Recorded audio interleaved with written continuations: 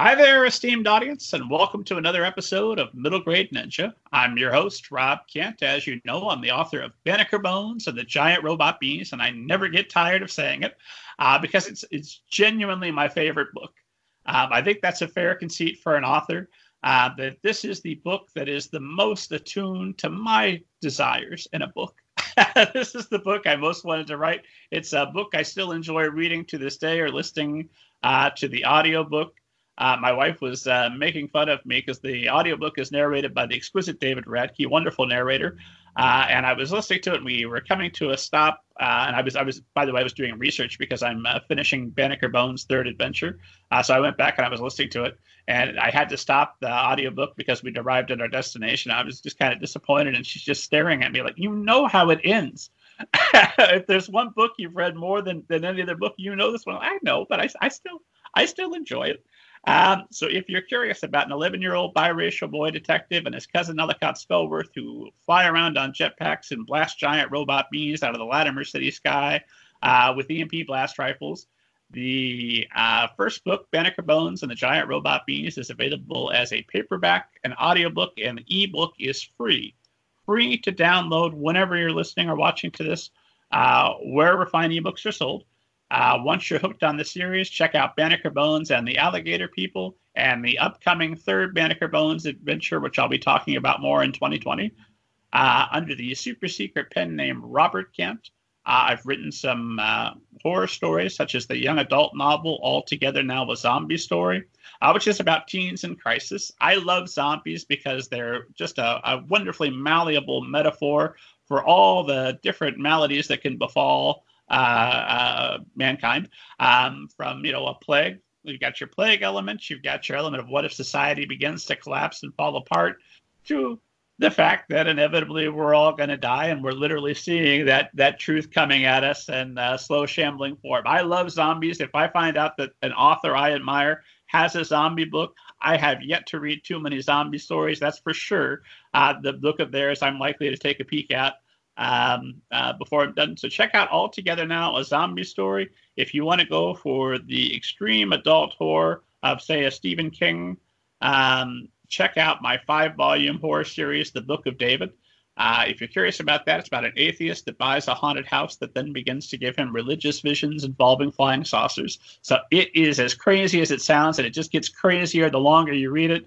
I pitch this book on a regular basis, and I can't even tell you about what happens in Chapter 4 and Chapter 5. You wouldn't believe me if I told you. It is just nuts. So check out The Book of David. If you're curious about that one, The Book of David, Chapter 1 by Robert Kent, not Rob Kent, is available to download for free whenever you're watching or listening to this, wherever fine ebooks are sold. As always, keep up with what's going on with the show at middlegradeninja.com. Next Saturday, I'm going to be here chatting with somebody fascinating. Depending on when we record shows, that will depend on who that person's going to be. But if you check with middlegradeninja.com, you're going to see who I'm talking with, what conversations are scheduled, know who's coming up on the show. You can also read interviews with hundreds of literary agents, editors, publishing professionals, and my favorite people in the world, authors. So you can check all of those folks out as well.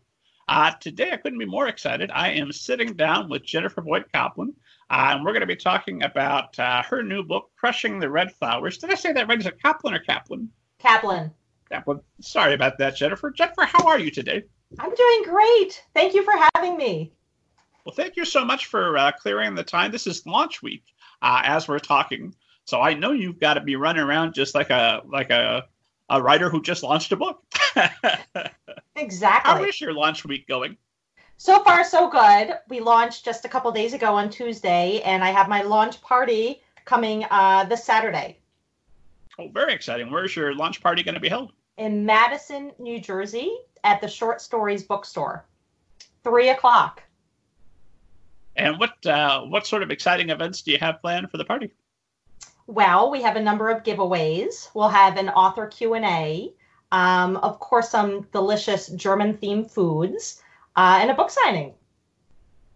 Fantastic. And of course, I assume everyone that's ever known or loved you will be there and saying, oh, Jennifer, we're so proud of you. This is such a momentous occasion. It is wonderful to have your friends and family support you as a debut novelist. I went to a launch party. I'm just going to go ahead and say her name. She won't mind. Annie Sullivan, previous guest. If you haven't listened to her episode, esteemed audience, go back and check it out. It's a wonderful episode. I went to her launch party for Tiger Queen, and it was bigger than a lot of the weddings I've been to. It was just tremendous. Fantastic. So since I'm talking to you here at Launch Week, what for all the authors out there who yearn to be where you are now at the launch of their book, what all has gone into planning this week, and what all do you have before you? Well, there's been quite a lot of planning. There's between the time an author gets his or her contract and release, the amount of stuff going on, it could be a full-time job. And, the marketing, the PR, the organization of it all really takes a lot of time. So quite a lot of stuff has gone on and will continue to go on. Sure. That'll keep you busy. And then eventually, I suppose, you might want to sit down and get back to writing at some point. Oh, yeah, my happy place. Yes. During the launch of a book, is that even a consideration? I'm going to write this week, or do you say, nope, this week I'm going to launch and then maybe I'll get back to it next week? I've consciously and unconsciously have kept writing. Truly is my happy place. When I have something wonderful going on in my life, how do I celebrate? I take an hour and I write. If I have something sad going on in my life, I take an hour and I write, and it makes me feel better. So I view writing as a treat almost. So yes. So during my actual launch day, which was 2 days ago, I treated myself. It was my celebratory, figurative glass of champagne. I treated myself, even though I was super busy and had plenty of things to do. I wanted to take the time and just celebrate, and I wrote, and it made me happy. Anything in particular, or just something that spoke to you at that moment that I want to write this just for my own pleasure? Well, I'm always puttering around with a few novel ideas. So if I'm talking to you and it's not launch week, what does your usual writing schedule look like? So in an ideal world, and of course this is difficult, I do have 3 children, school-aged children. I have a family. I do a lot of volunteer work in my town, but what I would love to carve out is 2 hours a day of writing. And perhaps now with the book coming out, 1 hour a day of marketing activities. That would be ideal if I could maintain that schedule every day, 5 days a week. So 1 hour, I know can be extremely useful for somebody that's on it, that's disciplined, that comes in and like, we're doing this. Yeah. For me, an hour is I've stared off and written maybe 30 to 40 minutes of that hour. How do you maximize that hour if you're only going to get one in for the day? For marketing activities? Oh, well, for both. Okay, so for writing, I do not write at home. I go to coffee shops and I unplug my phone, I unplug my internet, and just being out of the house really allows me to focus. The background noise is good for me. I can really, get into the swing of things. For the marketing activities, I have to sit at my desk because I have my files, I have, everything that I need at my desk. So I have to, that's more of a conscious and deliberate form of concentration. I have to, sometimes I'll set a timer, I'll look at the clock and I say, okay, 20 minutes for this marketing activity, no checking email, don't get distracted by anything else. So I usually assign time to it. Gotcha. Do you listen to music while you write, or just the ambient noise going on around you? No music. That I can't write if I listen to music. It's completely distracting.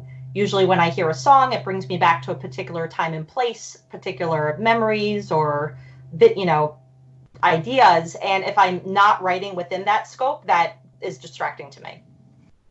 Gotcha. So when, and we'll get back to marketing, but when do you do, I assume your research is not part of that hour of writing? So a good amount of research went into Crushing the Red Flowers. It's a historical fiction novel. And no, that's a great question. And that was really a separate undertaking. If you asked me this, a few years ago before I had the book deal, I wasn't doing much. I wasn't giving much time to marketing initiatives. But I was giving a lot of time to research, and I can go into that now if you'd like, or... It's our conversation. We can go anywhere you want. Okay. So if you're not familiar with my book, Crushing the Red Flowers, it's an upper middle grade historical novel. And it is really about two ordinary boys in 1938 Germany dealing with the extraordinary circumstances of Kristallnacht. I use two main characters, a German Jewish boy named Emil and a German boy named Friedrich, who's in the Hitler Youth. Actually, the Hitler Jungvolk, which is the younger version of the Hitler Youth. And I wrote this book because my heritage is half German and half German Jewish. So I grew up with a lot of fascinating stories about this time period.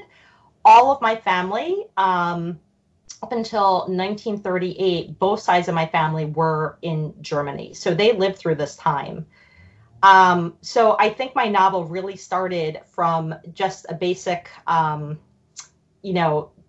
hearing lots of these rich, wonderful, nuanced stories from my family. That was the springboard of my research. Once I decided to actually commit and write the novel, I conducted formal interviews. I was fortunate enough at the time, I still had 4 members of my family who were still with us, who lived through this time period. So that was a springboard. And then beyond that, even just at a basic level, I just started to read everything. I read adult fiction, juvenile fiction about this time period, academic articles, nonfiction. I watched a lot of movies so I can understand the mood and the style. And then that laid the foundation for me. And then pretty early on, I really became committed to making the book as historically accurate as possible. And so I had phoned Patricia Herber Rice. She's with the Holocaust Memorial Museum, and she had advised me on a few very specific historical questions. And she actually offered or connected me with Myrna Goldenberg with Montgomery College, who was able to, read the manuscript and really vet it for historical accuracy. So, but beyond that, I had many questions. I'll try not to give away any spoilers. But so, for instance, a lot of the novel takes place around a river, the Leine River, running through Hanover. And I needed to know what kind of fish species were in that river. I needed to confirm the fish species. So, I went off and I, did my research into that. Early on in the scene, I wanted to describe the wallpaper in one of the characters' rooms. I had no idea what the wallpaper looked like. I asked my family. They couldn't remember what their wallpaper looked like. So I hopped on the train to New York, and I went to the New York Public Library picture collection, and I just browsed through everything I could about that time period in Germany, just to get an understanding of what kind of wallpaper was common in houses at that time. So every little research question I had sent me on a tangent, and it was a good amount of time.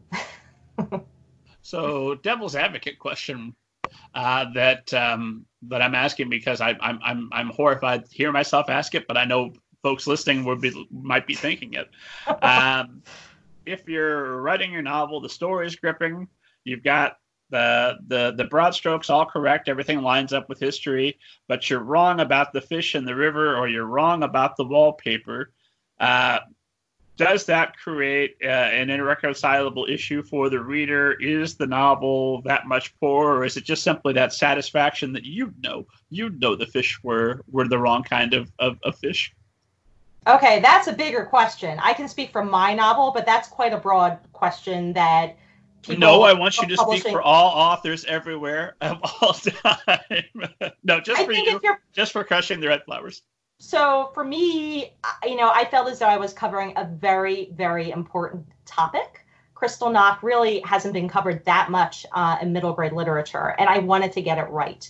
I really wanted to get it right for the children. I didn't want to give them something not factually accurate. So I did the best I could. Hopefully I accomplished this goal. I think if you're presenting a historical novel to children and you present it as accurate, you should go the extra mile. If you present it as, this is sort of tongue in cheek, or there may be some wiggle room, I think that's fine as well. But I do think, as tempting as it is, as a writer, you become exhausted at times. You become exhausted emotionally with your craft, with the topic. And, you want everything to be wonderful and you want to be done. And it's tempting, I can imagine, to not want to take that extra step and spend the entire day at the New York Public Library picture collection looking for pictures of wallpaper. But for me, this was just something important. And if I find it important, I won't cut corners. Excellent. That is, I don't know what they call that, a gauntlet, where somebody asks you a question that has a little bit of a trap in there. You sailed right through it. I 100% believe your enthusiasm. So how long did this novel take you to write? We're talking launch week. How long ago did you officially say, okay, I think I'm going to write a novel about this history? Okay, so it took a long time. Even by publishing standards, it took a long time. And for me, it was okay. I had started, I don't have a traditional background as a writer, and I sort of fell into writing when my kids were little, maybe around 2008, 2009. And I puttered around a little bit with picture book writing, and it was the first time I even considered writing fiction, and it was such a wonderful experience. I wrote a few books. They were god-awful. I wrote a few, but it was just so fulfilling, and it was just such a wonderful creative outlet. And I was, getting so much inspiration from my own children that I started to attend conferences. I eventually hooked up with a critique group. I did want to improve my craft because it gave me and still gives me so much joy. So, I puttered around with picture books for a couple of years, and that was wonderful. And then, it just was a natural progression for me to think about my own family history and all the stories that were told around me, and to want to sort of aggregate this all and write a novel. So probably I thought of the idea around 2009, and I really committed to it around 2010. And it wasn't until 2015 that I started subbing out to agents. So it took 5 years, which was okay. In that time, I taught myself how to write a novel. As I just mentioned, my only background was with picture books. And that was okay. I would, take time out for conferences, and I would read how-to books, and I would, watch craft videos. There's a huge emotional element when you write about a difficult emotional topic, and that's compounded if it's your own family. So, I would conduct interviews with my family, and I could tell, sometimes members would get visibly upset. And then later, as I stewed on the information and tried to make sense of it, it's upsetting for me. So I would have to step back sometimes and take emotional breaks. And then I, could return to it, with a fresh set of eyes. So it took a while, but I was comfortable with the journey because, I didn't want to cut corners with my research. I didn't want to cut corners with craft. I knew I was learning the business of writing as I was writing it. So I hope future novels won't take me 5 years. I don't think they will, but it's okay. And it was enjoyable, the amount of time that I spent on this one.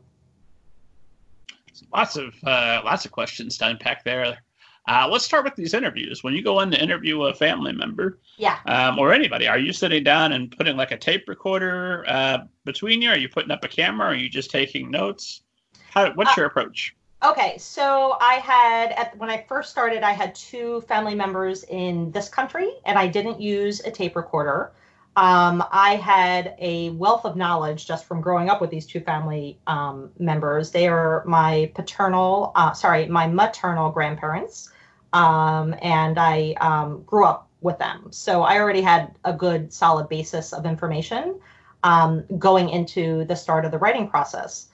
So no, I didn't use a tape recorder. I took notes, and then I verified and validated the information that they told me. Both of my grandparents actually, in the 90s, were interviewed for the Shell Foundation, which documents Holocaust survivors. And so just the basics of, some of their important memories, where they lived, information about professions, that was already documented in video form, not by me, but, 10 years before me. The other two members of my family are my paternal side, my aunt and uncle, who don't speak a lick of English, and they were in Germany at the time. So what I would do when I would see them, I'm able to communicate a little bit. My German language skills aren't so great nowadays. But how I really got most of the information, I would type out my questions and I would give it to them. And they love talking about history. I think, my uncle in particular, he just enjoys talking about his own experiences. He enjoys, thinking about history. And so he would type out his answers. And then my sister, who has much better German language skills than I do, would help me translate it.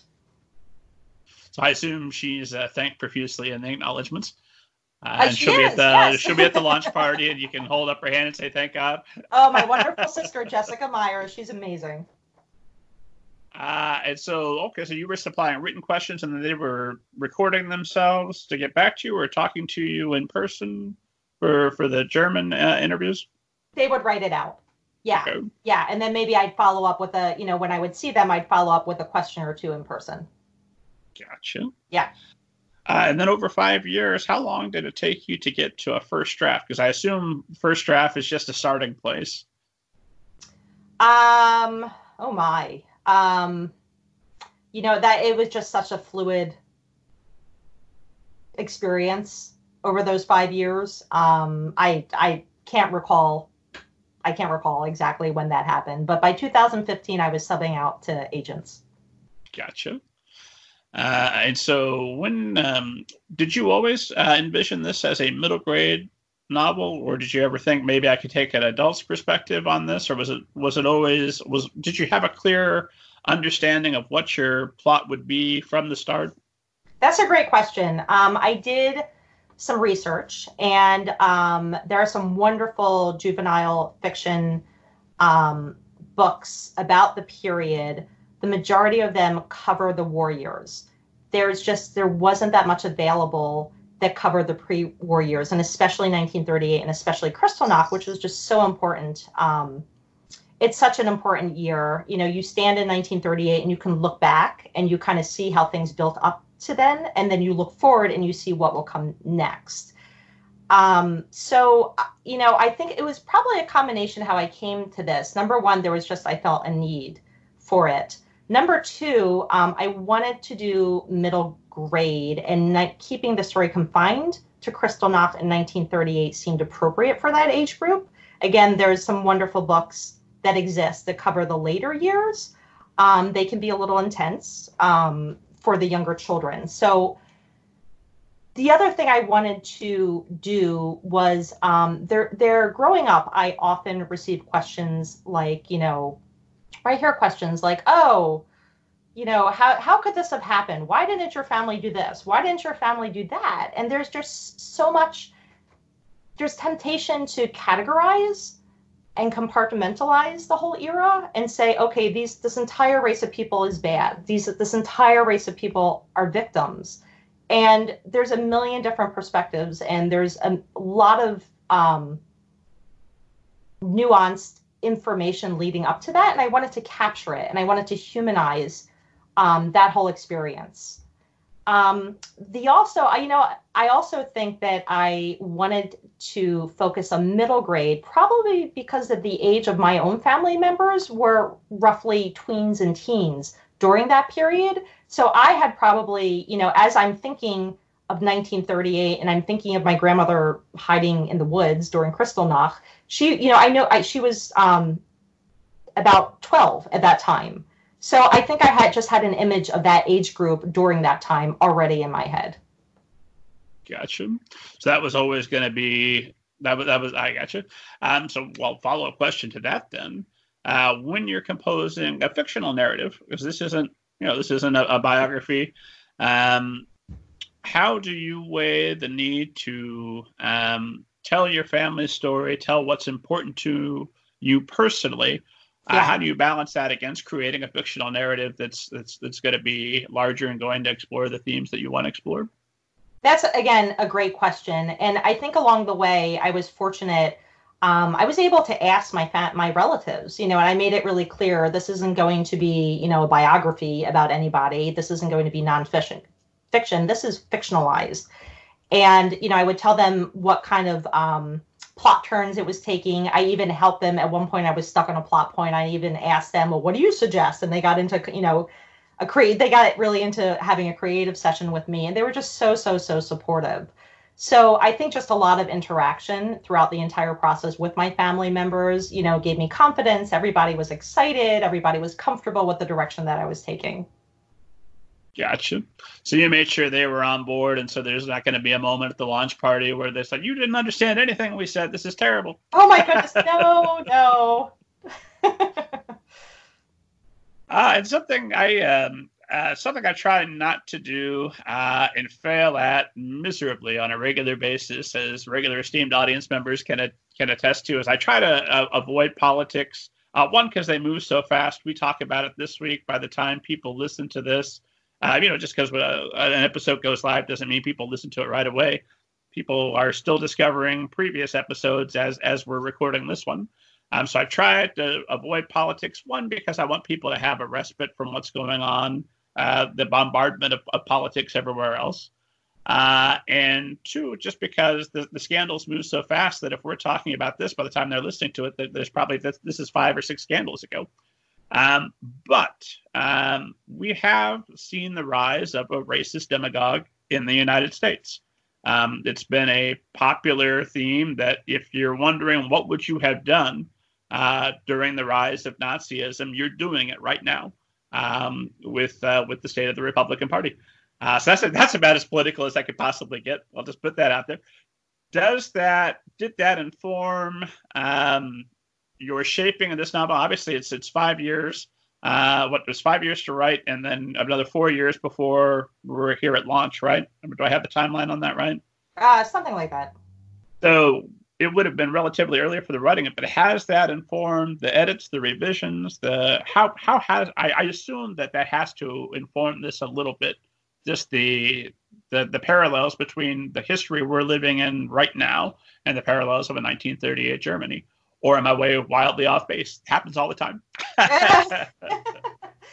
Well, even before 2016, I saw parallels. And going back to my comment previously about growing up, I was just constantly asked questions rooted in ignorance. How could this have happened? I don't understand it. All Germans are evil. All Jewish people are victims. That kind of narrative. And I think it's easy. It makes you feel better drawing a line and separating yourself from that time period because it was so horrific. And point your finger and say, no, that could never happen. There's a reason for that. It's so far out. It's so long ago. It could just never happen. And growing up, I grew up with that mentality. And it's, if you just looked around, even before recently years, you could see things bubbling up that had disturbing parallels to early 1930s Germany. I think, as I was doing research for the book, I didn't just confine it to 1938. I looked, all the way back, throughout the rise of Nazism. And one fascinating bit of research I found was when Adolf Hitler, some of his campaigning speeches were caught on video. And it was fascinating. I don't know what I was expecting, but it was not that. Most of 98% of his campaign promises were rebuilding Germany because, as you know, they were economically devastated, which really helped lead to the rise of Hitler. So he said, I'm going to rebuild things. We've had enough. We're the victims. All this, this narrative, and just people were so desperate. At the very end, I forgot who came on, but it wasn't Hitler. It was somebody else. And at the very end, it was a footnote about Jewish people and about how, we've had enough. We will no longer be bullied by the Jewish people. And it was fascinating to see it framed in 1930s, when people really, the early 1930s, when people were really starving and ripe for that kind of language. So I think that if you want to make parallels between now and World War II, I don't know if it's fair to look at 1938 and above. I think it would be telling to look at the early 30s, and especially those campaign speeches where it was a little unnerving. So how do you keep this when you're writing about when you're writing about history that's a little bit darker, but you're obviously still, when you're done writing for the day, you're still here in 2019. Yeah. Yeah. You can turn on your Disney Plus or Hulu, whatever. How do you keep that separate, or can you keep from ruining your entire day because you've listened to research from Showa? And how do you overcome that? Because for me personally, when I go back and I look at some of those things, it's like, my God, all of humanity is terrible. What's the point in anything? Oh. And then, of course, I have to put that aside. So how do you keep that separate and keep yourself healthy while immersing yourself in that? Yeah, that goes back to some of the emotional breaks that I needed to take. It did get a little heavy at times. Particular, it's not just a time period. It was, my family, the people who I'm interviewing, my grandparents had to go through this firsthand. It was just, my aunt and uncle, they were on the German side, but their experience throughout the war, it was really, there's a lot of pain in those experiences as well. So I did need to step back and take emotional breaks. Eventually I think I came back to it. The glue that bound it all together was just the wild support of my family. They wanted me to, finish this project. They cheered me on. They were excited about it. They believed in what I was doing. So that was probably, the anchor in all of it. So the launch will be a celebration of you and your family and everybody that came together and involved to help you get the project. That's how I see it. Yep. Mm-hmm. Outstanding. And then, how do I follow that up with a question that won't seem trite? Oh. Well, let me ask you this: what response? Well, we've talked about. I was going to ask you about your responsibility to history, but I think we've pretty well covered that. Certainly, your responsibility to fish and wallpaper. We've covered in living detail. But you said that you hope that this novel gives young people the courage to question. What do you mean by that? And what specifically would you like them to question? Well, I'm not going to answer that. So I don't like to be heavy-handed in my writing. If you ask 1,000 people their opinion on a topic, you'll get 1,000 different answers, and probably they all have a thread of truth. So I think if I just spat out my own personal opinion, it would be difficult for children to internalize that and make sense of it. I think if I'm hoping middle grade readers will read the story, see injustices, understand the complications, and then reflect on their own lives. How does this link back to their own lives? Do they see parallels? And, hopefully be able to internalize everything and come to their own decisions. So what is what tips do you have? I was going to say, what's the secret, but that's too much. Let's say, what tips do you have about writing and guiding young people toward having the types of thoughts that you want them to have without being heavy-handed, without spoon-feeding them? What's the conclusions you're hoping they'll come to? I mean, I try to stay away from answering specific questions.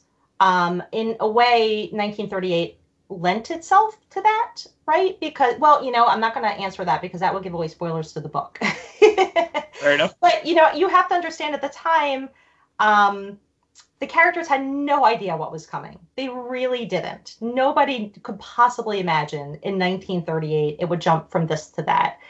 And the year definitely saw a lot of drastic changes, but still the slope, I would never in a million years have guessed what the endpoint would have been. So I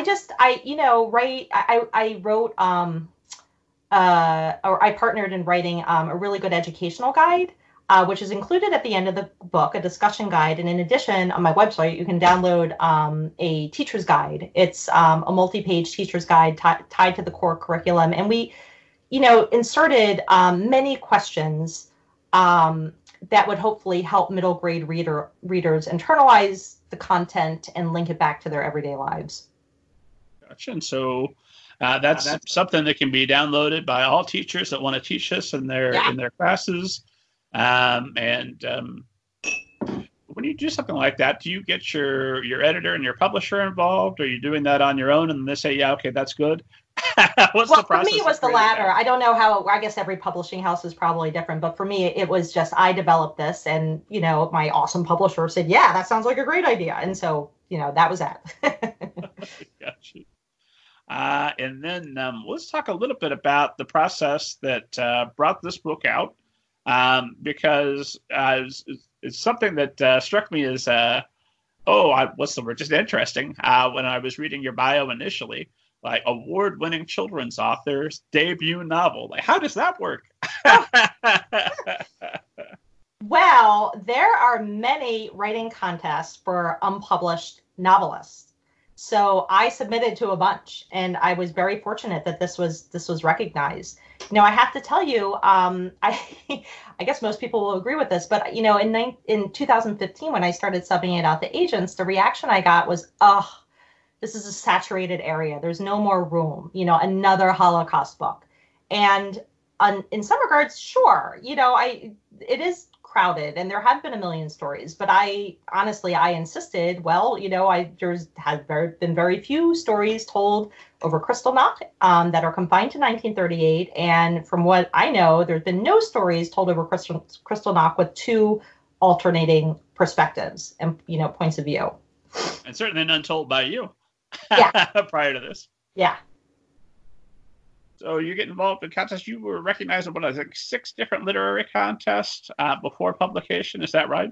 Yeah, that's right. So, I approached agents and I had this, I received this kind of concern, which is not unfair. And then so simultaneously as I was submitting to agents, I also started submitting to contests.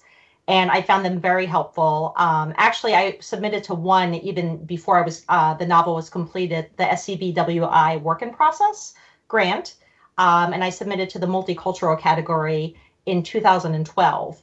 And mind you, this grant has transformed a lot over, the years.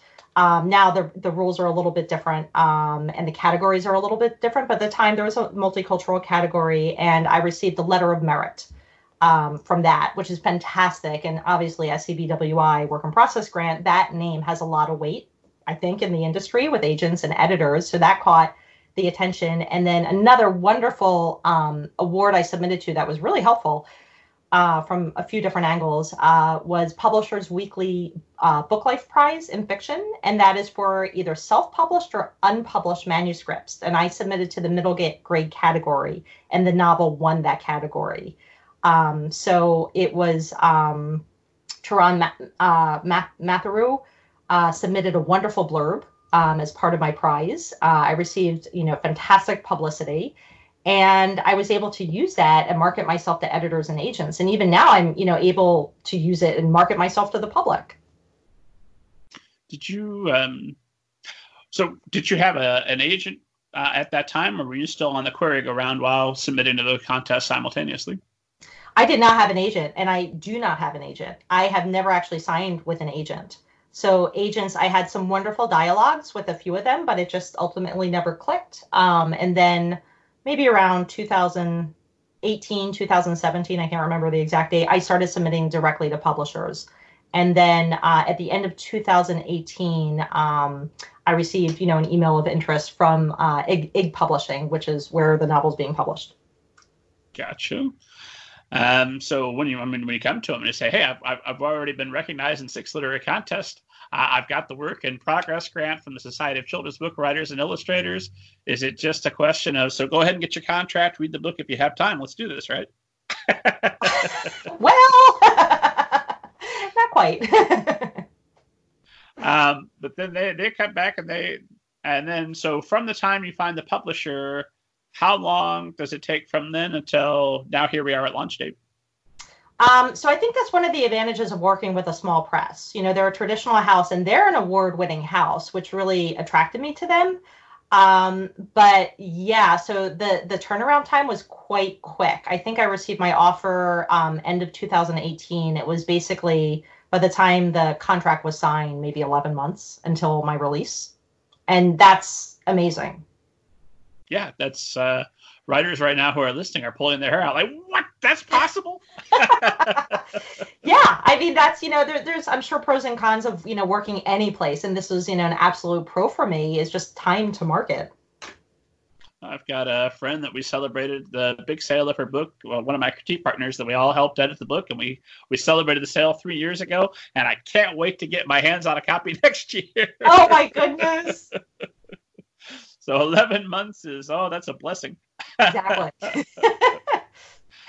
And then let's talk now that the book is out. It's launch time. You've got a degree from the Wharton School of Business and Marketing. I do. And I know I'm talking to you here at book 1, so I'll have to circle back and talk to you at book 5 and see how your thoughts on how to market a book have progressed. But what, if you don't mind sharing, what are some of the strategies you're employing? What's the marketing plan of attack? Wow, that's a big lead-in. So I am a debut novelist. I do have an undergraduate degree in marketing from the Wharton School of Business. There's a lot to learn as a debut novelist that you don't necessarily pick up before you sign your contract. Basics from, developing a website and developing a media kit, which sounds pretty basic, but, all of a sudden you sign the contract, this needs to be done ASAP. So I have spent a lot of time just sort of catching up, I feel like, to the basic level. Going forward, I am really looking forward to finding different pathways to people interested in my book. And that could even be adults in World War II blogs who are interested in World War II fiction. So apparently, I believe it's about 8 states in the United States where it's mandatory to teach the Holocaust in the public schools. So I would like to, market myself to educators in this capacity. I would like to identify Holocaust centers around the country and introduce myself, and perhaps they could sell my book in the Holocaust Center if they do have a shop. So there's a number of areas that I'd like to pursue. So what's going on with the other 44 states where this isn't mandatory? I know. Yeah, right. Get on it. Come on, states. Let's not ignore history. So, okay. So how are you going about the process of approaching them to introduce yourself as, hey, I'm somebody that could be made available to you? How do you make the introduction? So for the Holocaust centers, this is something I'm in the process of right now. There are lists of Holocaust centers around the United States. So I have acquired my list. And then the step is, it's a little tedious. You need to go, what I do is, I'll go through each and every one and I'll look on the website. I'll see if they have recommended reading lists. I'll see if they have a store. If they don't even have any of that, I'll send an email just to introduce myself and thank them and say, this is what I'm doing. Just FYI, the book exists. I exist. If they do have recommended reading lists, I'll say, please consider, putting my book on the recommended reading list. And if they have a store, I'll, offer an e-arc. And then I know you're working with a publicist because you're working with Rebecca Gross, whose interview is available now at middlegradeninja.com. What has reaching out and involving a publicist done for you beyond what you can do for yourself? Okay, so as a debut novelist, I found it extremely valuable. Once again, I had no idea what I was doing. I had no idea what the expectations of the industry are. When do reviews come out? Is this good? Is this bad? I didn't know. So Rebecca was great at hand-holding and sort of guiding me. You really need to have a presence on library thing. You really need to, have a footer in all the emails going out. You really need to get an author Facebook page. Just even guiding me through the basics of what I absolutely needed to do was very valuable to me. She advised me, what kind of giveaways, would be good for me to pursue. She, of course, has, her list of media contacts and reviewers that she, pursued on my behalf. I didn't have the knowledge. There's a million bloggers out there. Some are excellent.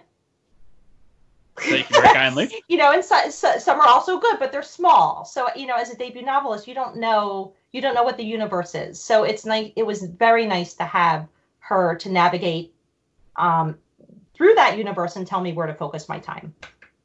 Gotcha. Yeah. And that's one of the frustrating things I know about marketing. That old adage is only half of marketing works. Unfortunately, nobody knows which half. So you got to try a little bit of everything. Yeah.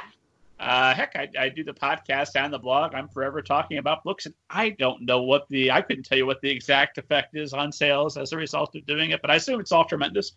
I assume it makes all the difference. So going forward, now that the book is here, and you're going to continue to be marketing, I assume, yes, forever for the rest of your life. Yeah. But at what point is it time to pull back a little bit from focusing on putting this project out there and start to focus on the next project? I mean, I think any writer should be writing. So that said, sure, I have other projects. I just finished a second novel, not a historical novel. This one is a sci-fi novel, and I'm just beginning to sub it out to agents. Once that's in the works, I have an idea for a new novel, which is just, in the beginning phases of being storyboarded. But I don't think I will ever lose interest in trying to make my historical novel succeed. It's my baby. It's, my debut novel. It's my family heritage. And I find it an important subject matter for children to understand. So when you step aside from a project that is so deeply personal, and so involved, when you write something like a science fiction novel, is it harder going forward because you don't have the same personal connection except the new connection you're creating? Or is it such a relief to be like, oh my God, I'm free of all this actual factual stuff. Now I just need to understand the science that makes my science fiction novel work.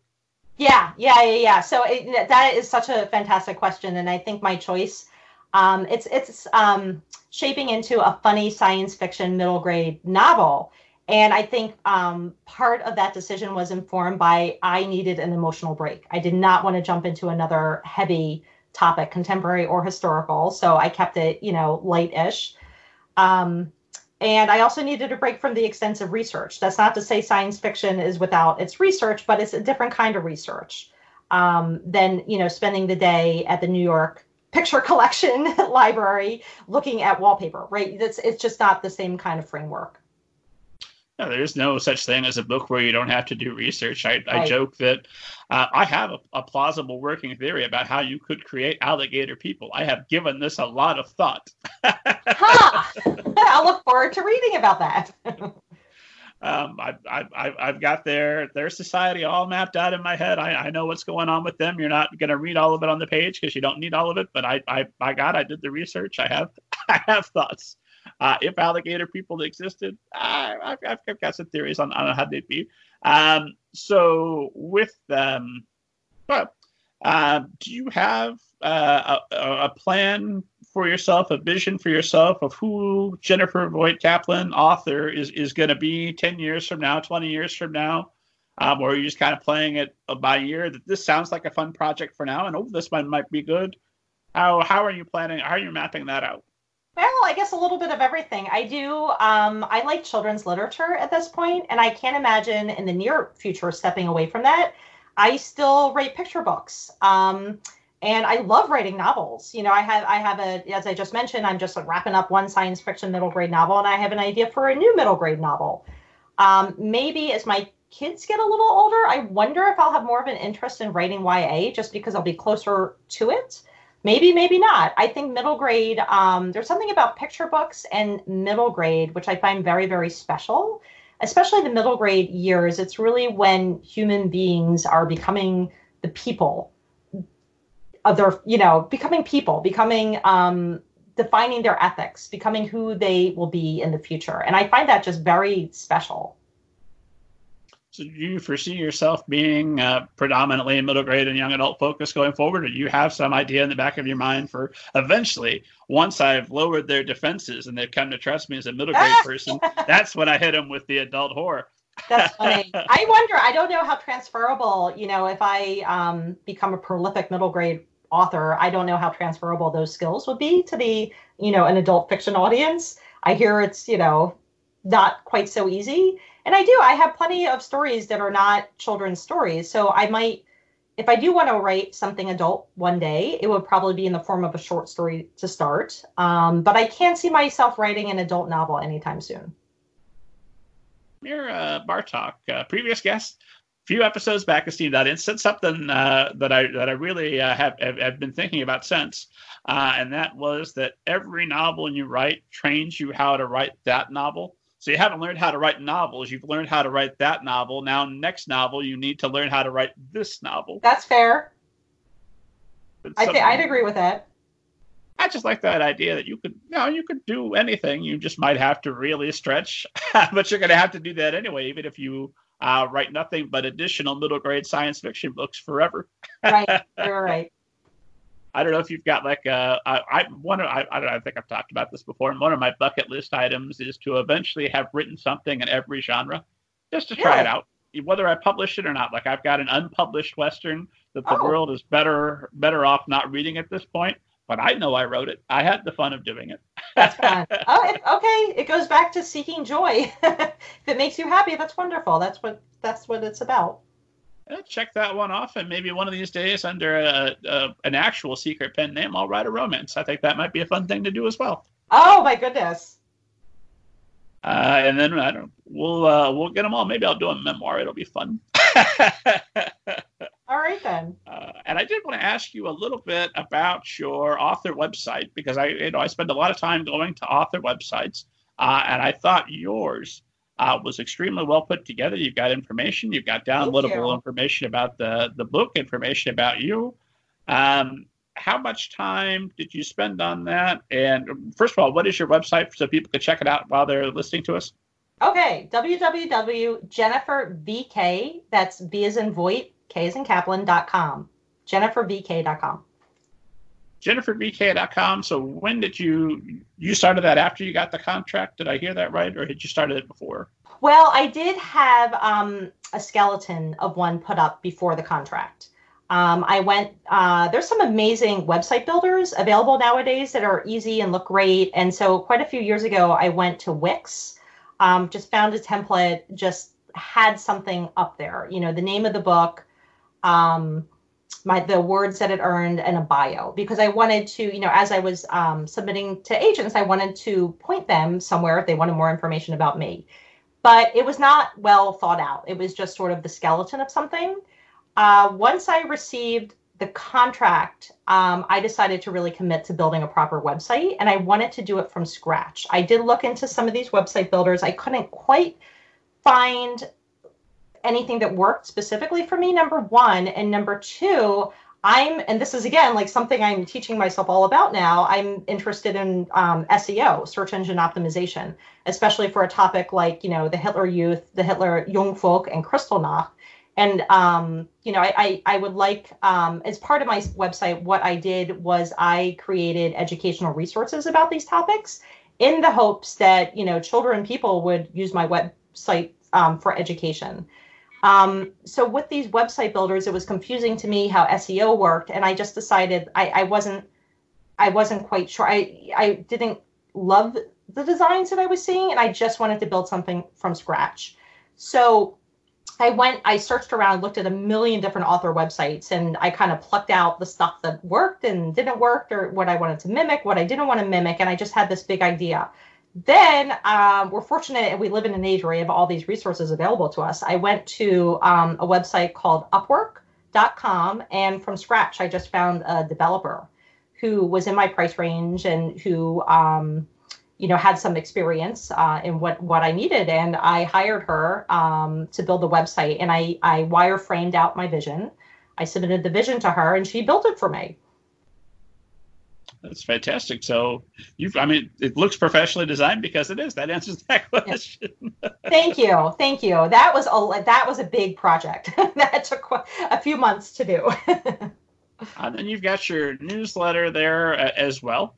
And so my question, because I've got a newsletter, you can subscribe now, esteemed audience. But I'm always trying to figure out what to do with it, how to use it. So how do you anticipate making use of your newsletter? Well, I'm figuring that all out right now. So, I have some social media pages. I have the newsletter. I start any kind of freebie or giveaway. I'd like to announce it, through those sources. Any kind of new projects or new awards, I can shoot out a blast as well. Gotcha. So you've got it set, and hopefully you'll be building that audience that's going to follow you through the next book and the next book and then on forever. Yeah. And that was another thing I did as I was building my website. I built it around this project, this historical fiction novel. But at the time, I knew I was in the middle of writing a funny sci-fi story. So I needed to build a website that could accommodate future projects. And so in my head, I have a vision on how to do this. So it's in your head, we're not able to know, or how do you do that? Well, what I plan to do, so, one thing is I like the look of a slider. The thing when you land on a homepage, it kind of, there's a huge graphic, and after a second or two, it slides to another and another. And I've seen some authors who have multiple books, they have their books rotating through, and then you can click on what you want, and will take you to a dedicated page about that specific novel. So that's roughly how I want to structure my website, hopefully when I have more projects to promote. Which will be soon and very soon. I can feel it. Well, thank you.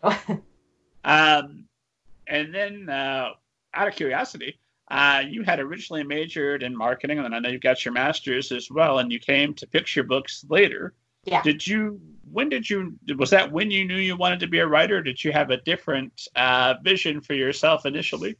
Oh my goodness. Well, this is a big conversation, so feel free to cut me off. But no, you're good. We like big conversations. I do not have a traditional background in writing at all. So I was born in Germany. I came here when I was to the U.S. When I was about 3.5 or 4. And I went to a Solomon Schechter schools, which are Hebrew schools, where I learned Hebrew. So when, for the first 3 or 4 years of my life, I think I learned a muddle of English and German. And then I learned, when I first came here for a number of years, I learned Hebrew and English. So by the time I got to 2nd grade in the public schools of Philadelphia, I was behind in language, and I struggled with language.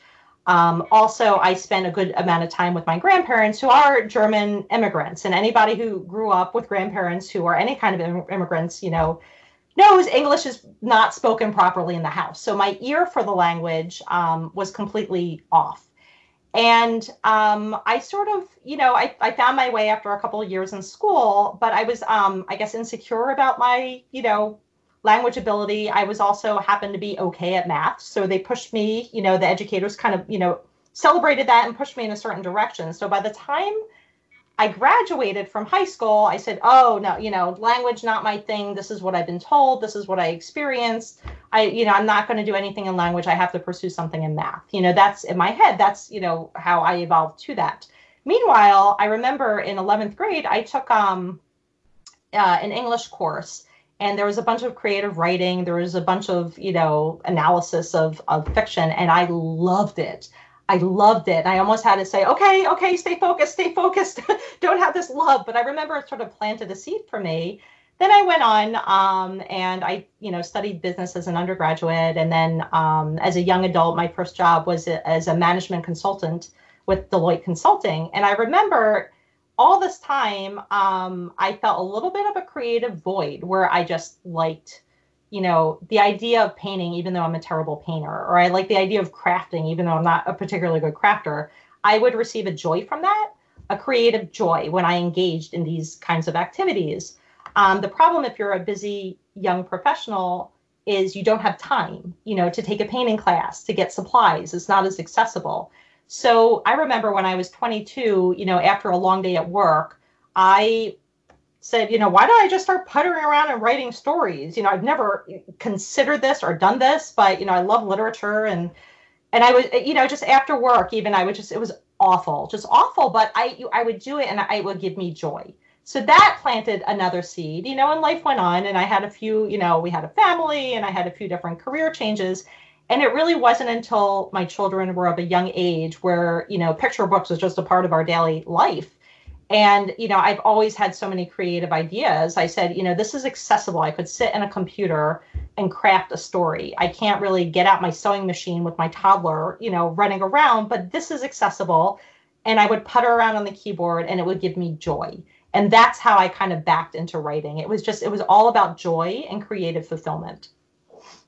And have you always been a big reader? Probably when I got a little bit better of a command of English, probably in high school, it started to explode for me. But early on, not so much. So I'm curious, with that insecurity that you had about language, do you feel that ultimately that's helped you because you worked so hard to overcompensate for that initial insecurity, that you're now far beyond where you might have been if you'd always felt that, I've got it, I don't need to worry about language?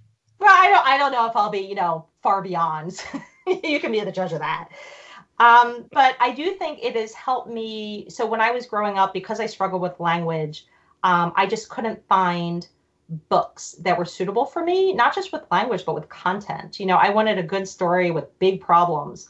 I feel like the options for children nowadays are fantastic. And I think I probably would have found my way, had the literature that's available now been available when I was growing up. I wonder if my path would have been a little bit different.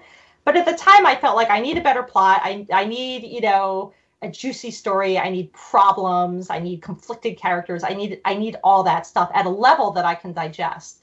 And so when I, plot out and I write for children, I always had that in mind. I always would I think about the reluctant reader as I'm writing, and I write for them.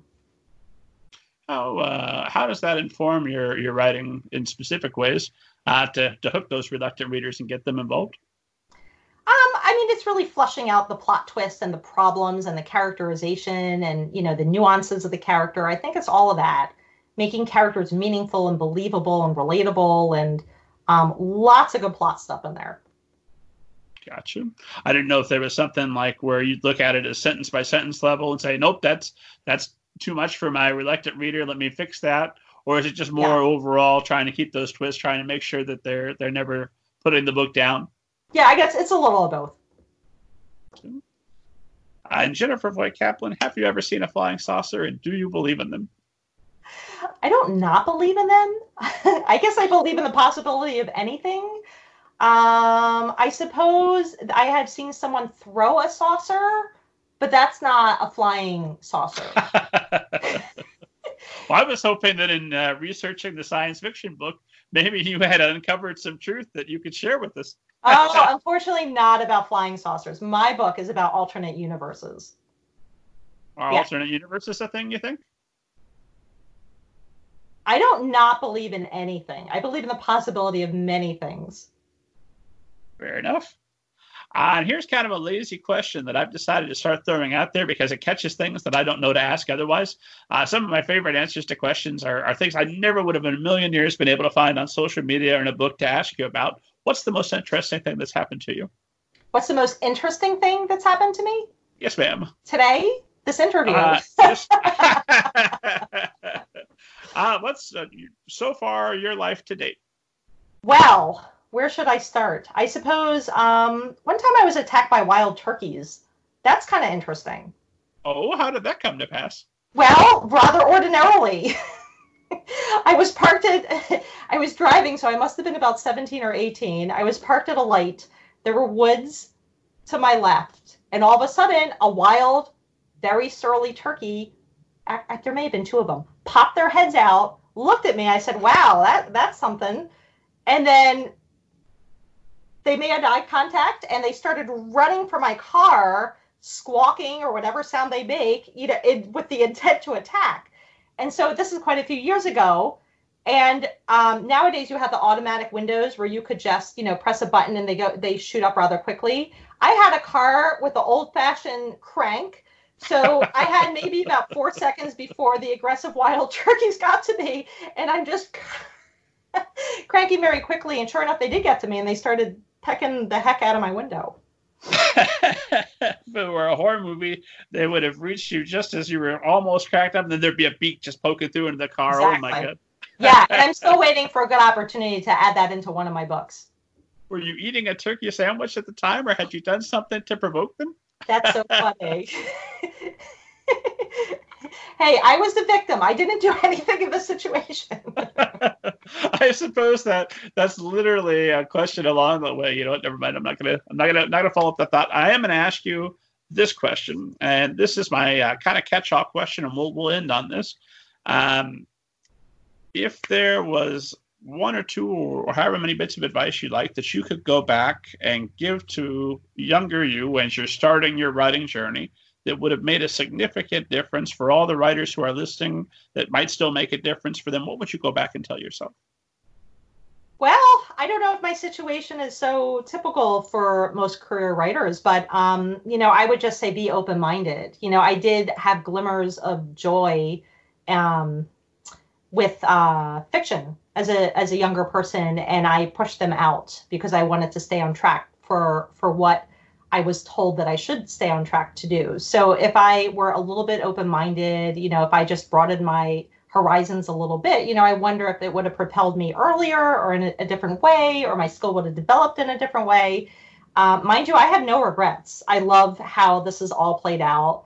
I love, given my situation growing up, I feel very good about where I am. And if I feel a deficit in, any particular area where I want to improve my craft, there's, a million wonderful seminars and conferences that I could pursue. So, I suppose for anybody, just as a younger person, just don't be so narrow-minded. And the reverse is true. If you, see yourself only as, an English person, but yet, you did have fun with that logic puzzle, and what's up with that? Indulge it. Just indulge it. Any little glimmer of interest, even if it isn't compatible with your identity at the time, go with it and see where it takes you.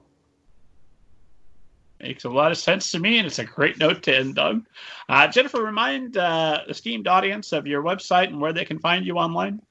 Okay. Well, my book, once again, it's called Crushing the Red Flowers. Available wherever fine books are sold at this moment. Go pick up your copy, esteemed audience. And my website is www.jennifervk.com. That's V as in Victor, K as in Kaplan, jennifervk.com. I have a Instagram author page and a Facebook author page, Jennifer Voigt Kaplan. So feel free to sign up. As always, esteemed audience, find out more about me, more about the show at middlegradeninja.com. Download your free copy of Banneker Bones and the Giant Robot Beings. Download your free copy of the Book of David, Chapter 1. And make sure you find your way back here next Saturday when I'll be talking with your guest that's as good as mine, but I bet there'll be a guest that's as fantastic as Jennifer Voigt Kaplan. Jennifer, thanks again for making the time today. This has been a wonderful conversation. Thank you so much. I'm honored. Thank you for including me. And I'm asking all of our guests to sign us off with the very ninja-like, totally justifies the name of the show sign-off phrase. And that sign-off phrase is hi-ya and what have you. Will you sign us off? Yeah. Hiya and what have you.